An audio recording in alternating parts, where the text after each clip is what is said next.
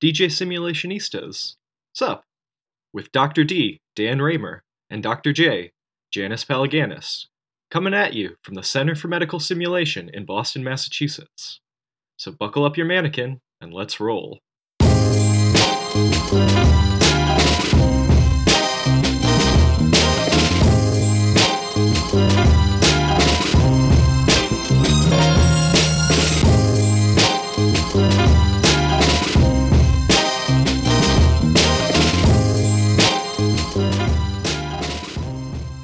Welcome to DJ Simulationistas. Sup? You're here with Dan Raymer. And Janice Palaganis.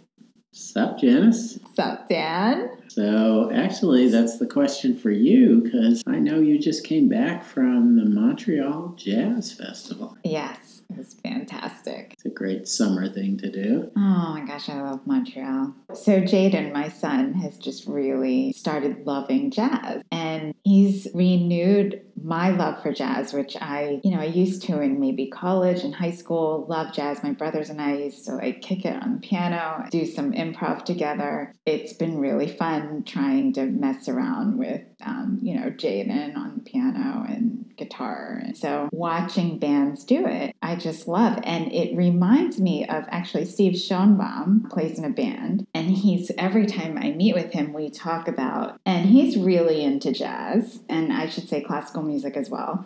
And he plays for a band. And we always talk about how jazz and being a musician in a band can really relate to teamwork in the medical setting or in the hospital setting. So I was thinking a lot about that as I was at the Jazz Fest. And I don't know, have you thought about it? I certainly have. So, as you know, I'm musically incompetent. Yet you know every band, you know every song, you know the words to the song. I enjoy music. I enjoy listening to music. I cannot play any instrument, even though I've tried it a number of times in my life. Dan, you know what I'm realizing? Music for us, we are the exact opposite in music as we are in simulation. So in simulation, you're the one that has the years of experience and live it and have experienced all the phenomena that I study and know the literature and the authors. And jazz, you know all the songs and the music and the words of the songs and the artists, and I just understand the beats and the chords that are being played. You're on the practical side. Yeah, I mean, I think music and musicians playing together is an obvious example of, teamwork and bands, the people that play together. It's much more than any individual, and you learn that when they go off on their own and they play with another band. They're not the same. As I was at this Jazz Fest, I was trying to pick up on what it reminded me of was playing jazz with my brother. I just remember how much we practiced and how much you need to know, because you do need to know the chords, and you have to really listen out for each other, and you have all these nonverbals. And it reminded me about teamwork in the healthcare setting and how if I got every clinician to be on a jazz ensemble or just understand the techniques of improv when it comes to jazz, you really have to be patient and kind of go with the flow and listen to each other. And yes, it's such an interesting exercise when you're experiencing it, and the beauty that can come from it is phenomenal. So yesterday I participated in an obstetrical teamwork course. My role was an unusual one. The obstetricians here at CMS run that course, and it's a new course. This is a new rendition of the course. This was one of the first times they had run it, and they asked if I would come and help them and be a backup for the anesthesiologist who was going to participate in the course, because if he called for help, they needed someone to come in and say, I'm an anesthesiologist and help you. And so I wound up being in the room much more like a participant than as a simulationista. Two things struck me. One was that our obstetrical teams have been to simulation many times, and they were really good at some of the chords. They were really conscious of the structure of the team. And one thing that we're really good at that we have taught them over the years is to stop and review where you're at, and to kind of get input from everyone. And so they did that a number of times. I was so impressed. But once they did that, and the anesthesiologist who was in the room and I had decided we had to intubate the patient, and we were deep in the intubation and really focused on getting the tube in and, listening to breath sounds and all of the things to confirm. And that was the moment that they chose to do this review. And the end of it, which I saw on the video, was, anyone have any input? I hadn't heard that in real time. I only heard it on the video. It made me appreciate that they weren't aware of our absence, our intellectual listening absence, and we weren't aware of the chords they were playing either. Oh. And so the communication... So you guys were like playing separate songs. And playing over each other. Had he just waited a moment, or checked with us, or even looked at what we were doing, on the video it was so obvious that it was the inopportune time to do this wonderful review, which, listening to it on video, was a perfect summary of where we were at and where we needed to go. It was just an A+ teamwork move. Done at the wrong moment. And so timing. The timing and the difficulty of really having to be patient and listen to each other and put yourself in each other's shoes and say, I've got to do this important teamwork thing, but it has to be when you're ready and I'm ready, and otherwise it'll literally fall on deaf ears. We do blindfolded scenarios, and it does force the communication. And so there's, huge appreciation for communication when it comes to teamwork. When I'm thinking of when I used to do some improvisation with my brother, we would take either two pianos or a guitar and a piano. But the eye contact was so important, like the nonverbals, and in addition to the listening. And so I wasn't in that simulation. I'm sad I wasn't. I would love to know, were there physical barriers that the nonverbals, and I don't think we've ever discussed the importance of nonverbals in teamwork. So that was the spectacular thing about seeing it on video, because there were clearly no obstructions, but the obstetrician who did the summary turned to the surgical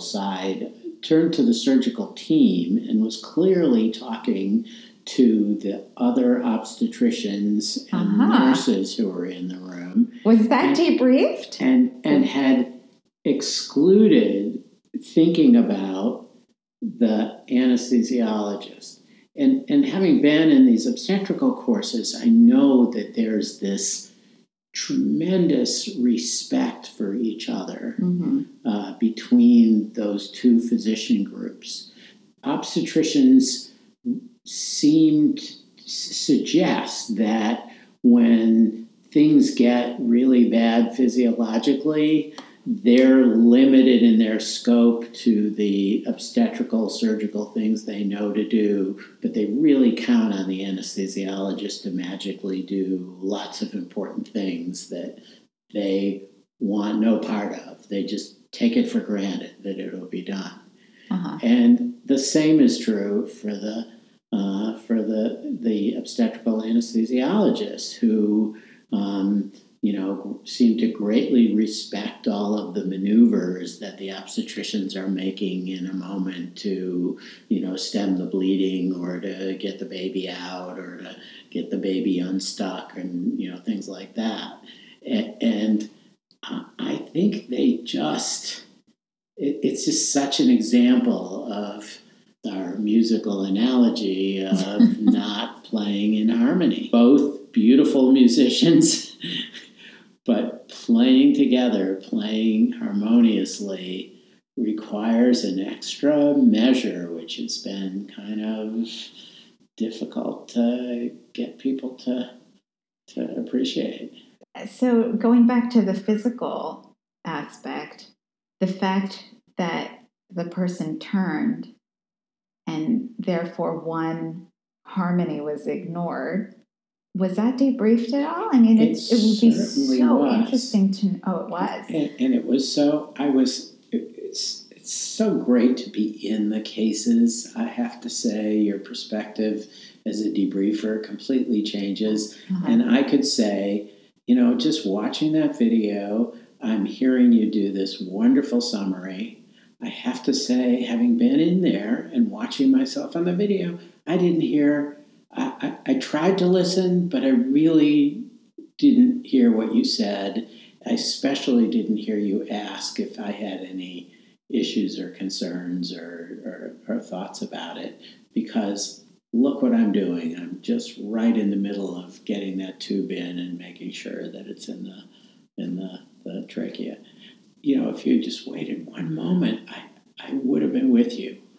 And he said, "You're absolutely right." He said, that's just the worst. I know that's the worst time for me to do that. And I just wasn't aware of what you were doing at the time. And so I think, we kind of got to that just kind of magical being in touch with your partner. That is so interesting, and I would love to hear if this person just turned a little bit. And I'm just thinking about, playing instruments. You get this indication from the person that is in the solo, part of that improv, right? That person will look at you, and there's like a little nod or something, and you're the next one to jump in. Right. And if that person just changed their physical dynamic in the room, would that have prompted you to listen more because, now they've expanded the team conversation to this includes you? So isn't it interesting that the mode of communication and the level of communication has to change with experience? Yes. So I had never worked with him before. He had never worked with me. I'm not really an anesthesiologist. It was kind of new to me, just two humans interacting. If I had said, "Wait a sec, wait till I'm done," verbally communicated with him, then it would have worked perfectly. If he had said to me, "Can you listen up now? We're going to summarize," anything like that, that would have worked.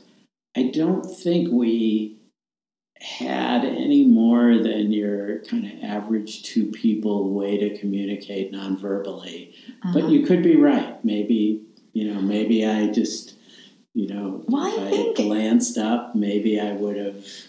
I heard him speaking, and I knew what he was doing. I just couldn't devote neurons to it, and neither could the other anesthesiologists. So it wasn't just my lack of clinical experience. It was the fact that we were, in fact, quite engaged in our task. And he said the same thing. He said, that he didn't hear the summary either, and he didn't speak up even though he had some things to say. I think you're onto something that practicing together and practicing those nonverbals is part of developing teamwork. So I'm going to build on that because I feel like it's so funny. We're in this jazz improvisation and conversation right now. And so I'm going to, I don't know if this is a true jazz term, but we used to call it comping for accompanying. So I'm listening to you say, experience. The experience plays a part. And so now I'm going to kind of take the conversation there. And that's what usually clumping would do, is you'd accompany the melody from what you're saying and then kind of throw your in when you're in the spotlight.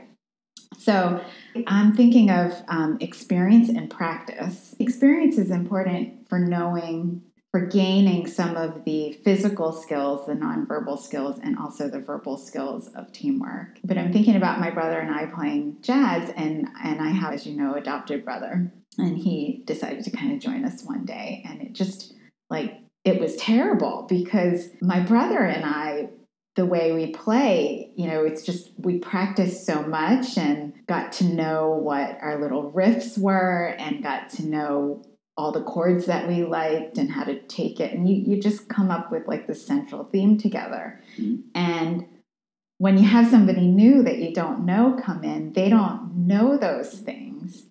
And even though we had a lot of nonverbals going on, he would jump in a different chord or take it a different way that we're not used to. And it's fun. It's still fun, but it makes it really awkward. And you just don't know where you're going. And at points you just want to be like, I give up. Let's start from the beginning and practice again. I think the musical analogy is a great one because you see that in clinical teams that people do get frustrated with each other and having to kind of work hard at communicating, work too hard, and they get frustrated with it, and they just basically play their own music. And so I think, had your stepbrother practiced with you more, would it have been really good and sounded really good, or is it just the chemistry between different people? That is a good question. That they work together well? And I think you're right. I think it's the difference in personality, because you have to have fun and you have to experience it and feel like the soul of the music. And he's very technical and you could see him physically getting frustrated. And whereas my other brother just kind of goes with it. And sometimes he'll jump in when one of us is jumping in and he wasn't supposed to, and he'll just chill out. And you do have to have that fun, keep moving feel. And so, yeah. Yeah. And, we probably don't, in a clinical world, we probably don't have the flexibility to, choose our partners all the time. Maybe that's unfortunate. It really hurts teamwork. As you know, I play lots of doubles tennis, and there are clearly some people who I'm compatible with, both in the style of our tennis and in our personalities that make us a good team or a horrible team. There's one fellow that I play with all the time, and if we wind up on the same side of the court, it's a disaster. He always wants to tell me what to do, and anytime we lose a point, he finds some way to suggest that it was my fault. It's always your fault. Everything is your fault. Don't you know this by now? It often is. But I don't need to be reminded of that. And in fact, I think everyone we play with would agree that I'm the better tennis player. And that on a factual basis, he misses more shots and loses more points than I do. And so I just find that really, really frustrating, and it affects my play, and I don't play as well, and we certainly don't play well as a team. I don't think we've ever won. Emotional contagion. Oh, it's horrible. And there's another fellow that I play with all the time, and I'm a right-handed player. He's a left-handed player. He has a big, powerful shot. I have more accurate, angular shots. And somehow our tennis is super compatible, and we're emotionally compatible as well, because we both know that we can lose our focus, that we can lose our tempers, and all we have to do is look at each other with a nonverbal, and we know the other person is saying, "Cool it. I know you're blaming yourself for missing that shot. I know that you can make that shot. I know that we all miss them. Just calm yourself down and let's play the next point." And none of those words get spoken, but we know that's what the other person is saying just by a little nod of the head or something. And we've talked about it, and we love to play together because it's just such harmony. DJ Simulationistas, sup? Is brought to you by the Center for Medical Simulation. Find out more about CMS and learn about our simulation instructor training and course offerings at www.harvardmedsim.org. Thanks so much for listening, and we'll see you next time.